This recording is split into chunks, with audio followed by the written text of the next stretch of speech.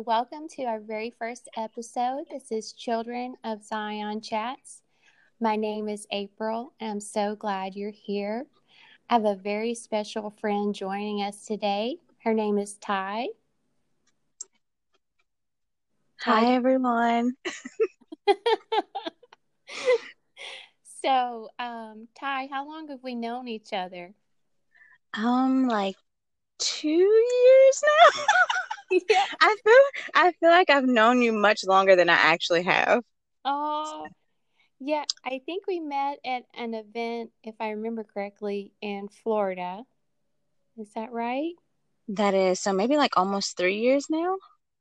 Yeah, I think it's been about 3 years, but uh, Ty is amazing. She carries so much joy. She's very artistic.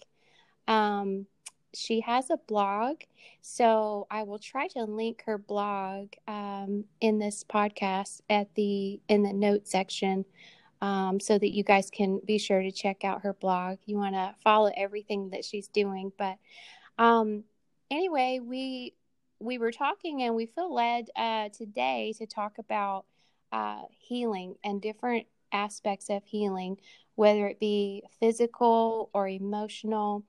And we just want to point all things to Jesus and just give all praise and worship to Him for everything that He's done and that He is doing. And we just hope that this is an encouragement to you all for the subject of healing. Um, so Ty, do you have any stories of how you've received healing in either a physical way or an emotional way that you'd like to share? Um, when we were talking about it earlier, I had taken notes, but I really felt like the Lord just wanted me to share two experiences with you guys. One emotional and then one physical, if that's okay. Yeah, sure. So the first one is focused more on emotional. And I would just say, a few years back, someone very close to me had betrayed me, which caused me a great amount of heartache. And so I was just dealing with those emotionals, kind of like in prayer and just talking to the Lord about them. But I felt to like distance myself completely from this person. But that was kind of hard even in itself because I'm a person that believes in prayer. So like if I just keep praying for this person, sometimes, we care about others more so than even ourselves. And so I ended up distancing myself from the person. But I remember one night just before I was going to bed, I was just kind of thinking to myself, like, like, Lord, did I make the right decision? And I didn't even say it out loud. This was just in my thoughts. Like, Lord, did I make the right decision? And not having this person in my life. And I know a lot of people may think this, like, what I'm about to say is going to sound a little wild. So I was not asleep. I just had that thought, and I felt two very large hands, like almost the size of my body. I guess what you would call like pick my spirit like out of my body, and it just kept lifting me higher and higher and higher. And I could look down and see my physical body still laying in my bed, and it like went like it just was slowly rising, and I felt someone kiss my right cheek and then lower me back in my body. And I knew that the Lord had kissed me. And Oh, I'm not a person who sleeps well at night anyway. I've been like that since like really my whole life, but I slept like a baby that night. And when I woke up the next morning, I never had like any negative emotion towards the person or the situation. It was just like almost instantly it went away and I just had this peace about it.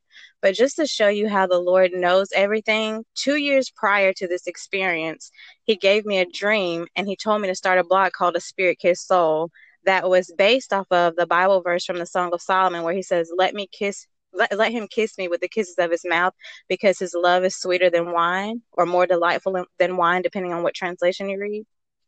But I'm saying, so 2 years prior, he knew that I would be laying in bed that night having that, just kind of worry, or if I made the right decision kind of thing. And he would allow me to experience his word, like physically, like the manifestation of his word through that experience and that encounter with him.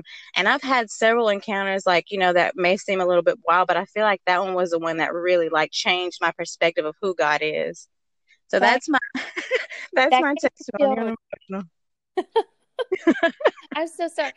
that that just gave me chills when you were talking about that about um and we were talking earlier about healing and how sometimes it can be um an instant thing and how also sometimes it can take a while. Sometimes it's a process.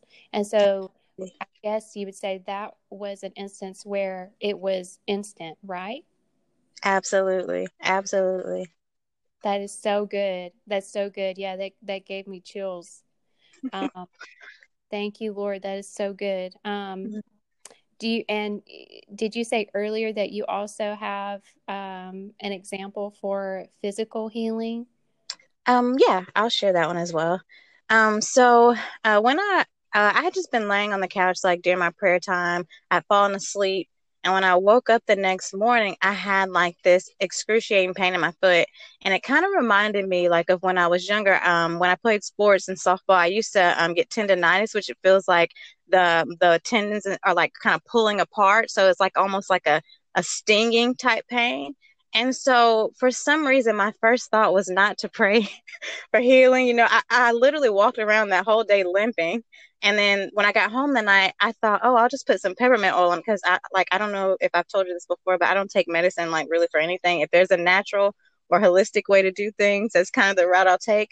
So I thought I'll just put some peppermint oil on it. It'll be fine in the morning. So when I woke up the next morning, it was fine. But the next day, it kind of wore off. So it was hurting me like really bad again. So I'm like, what is going on? Because I haven't even done anything strenuous or to put a strain on it for me to be feeling like this.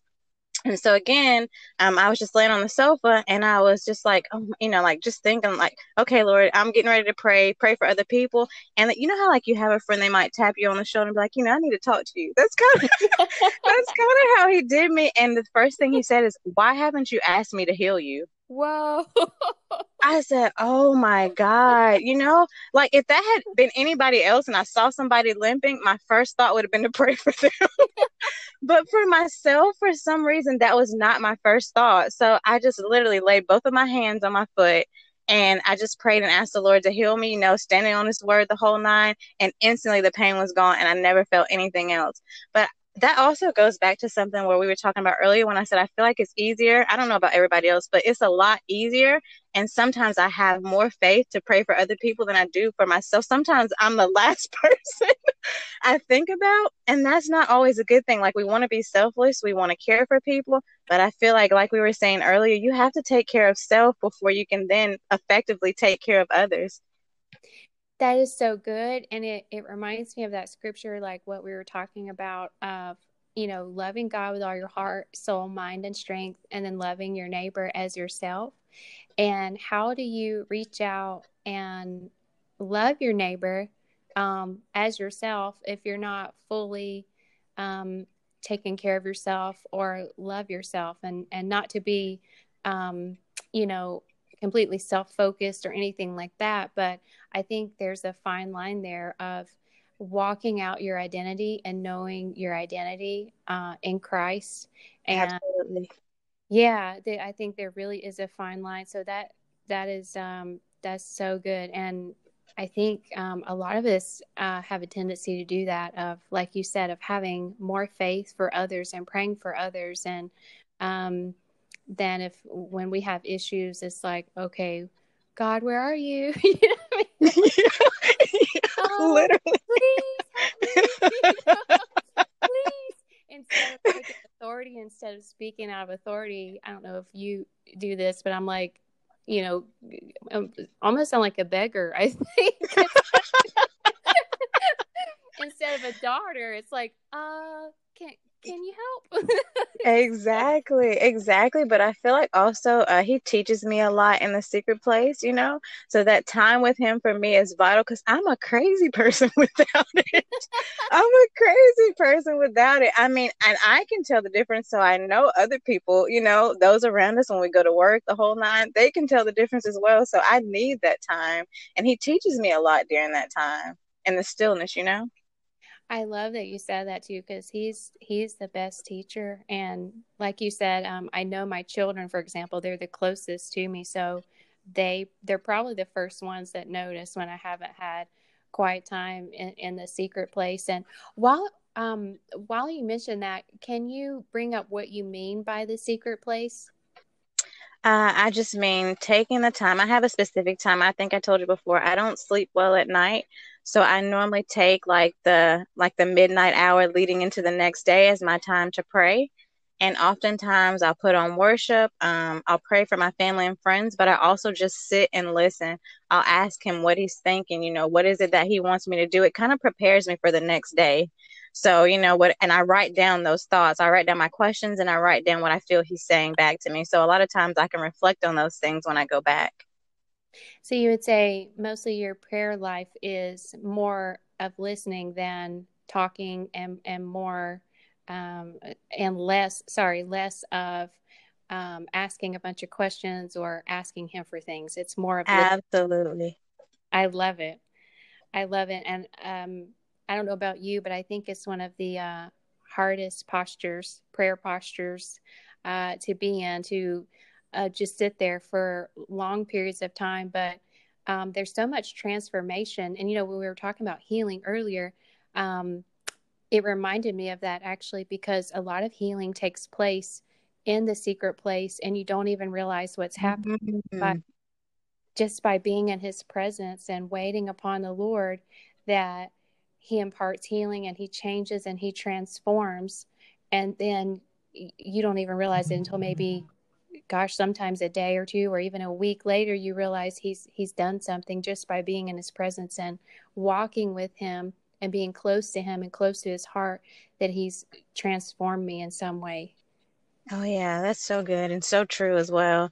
A lot of times too, because I used to have a problem, like just sitting still, but I feel like praying in the spirit beforehand gave me the patience to sit still afterwards, if that makes any sense.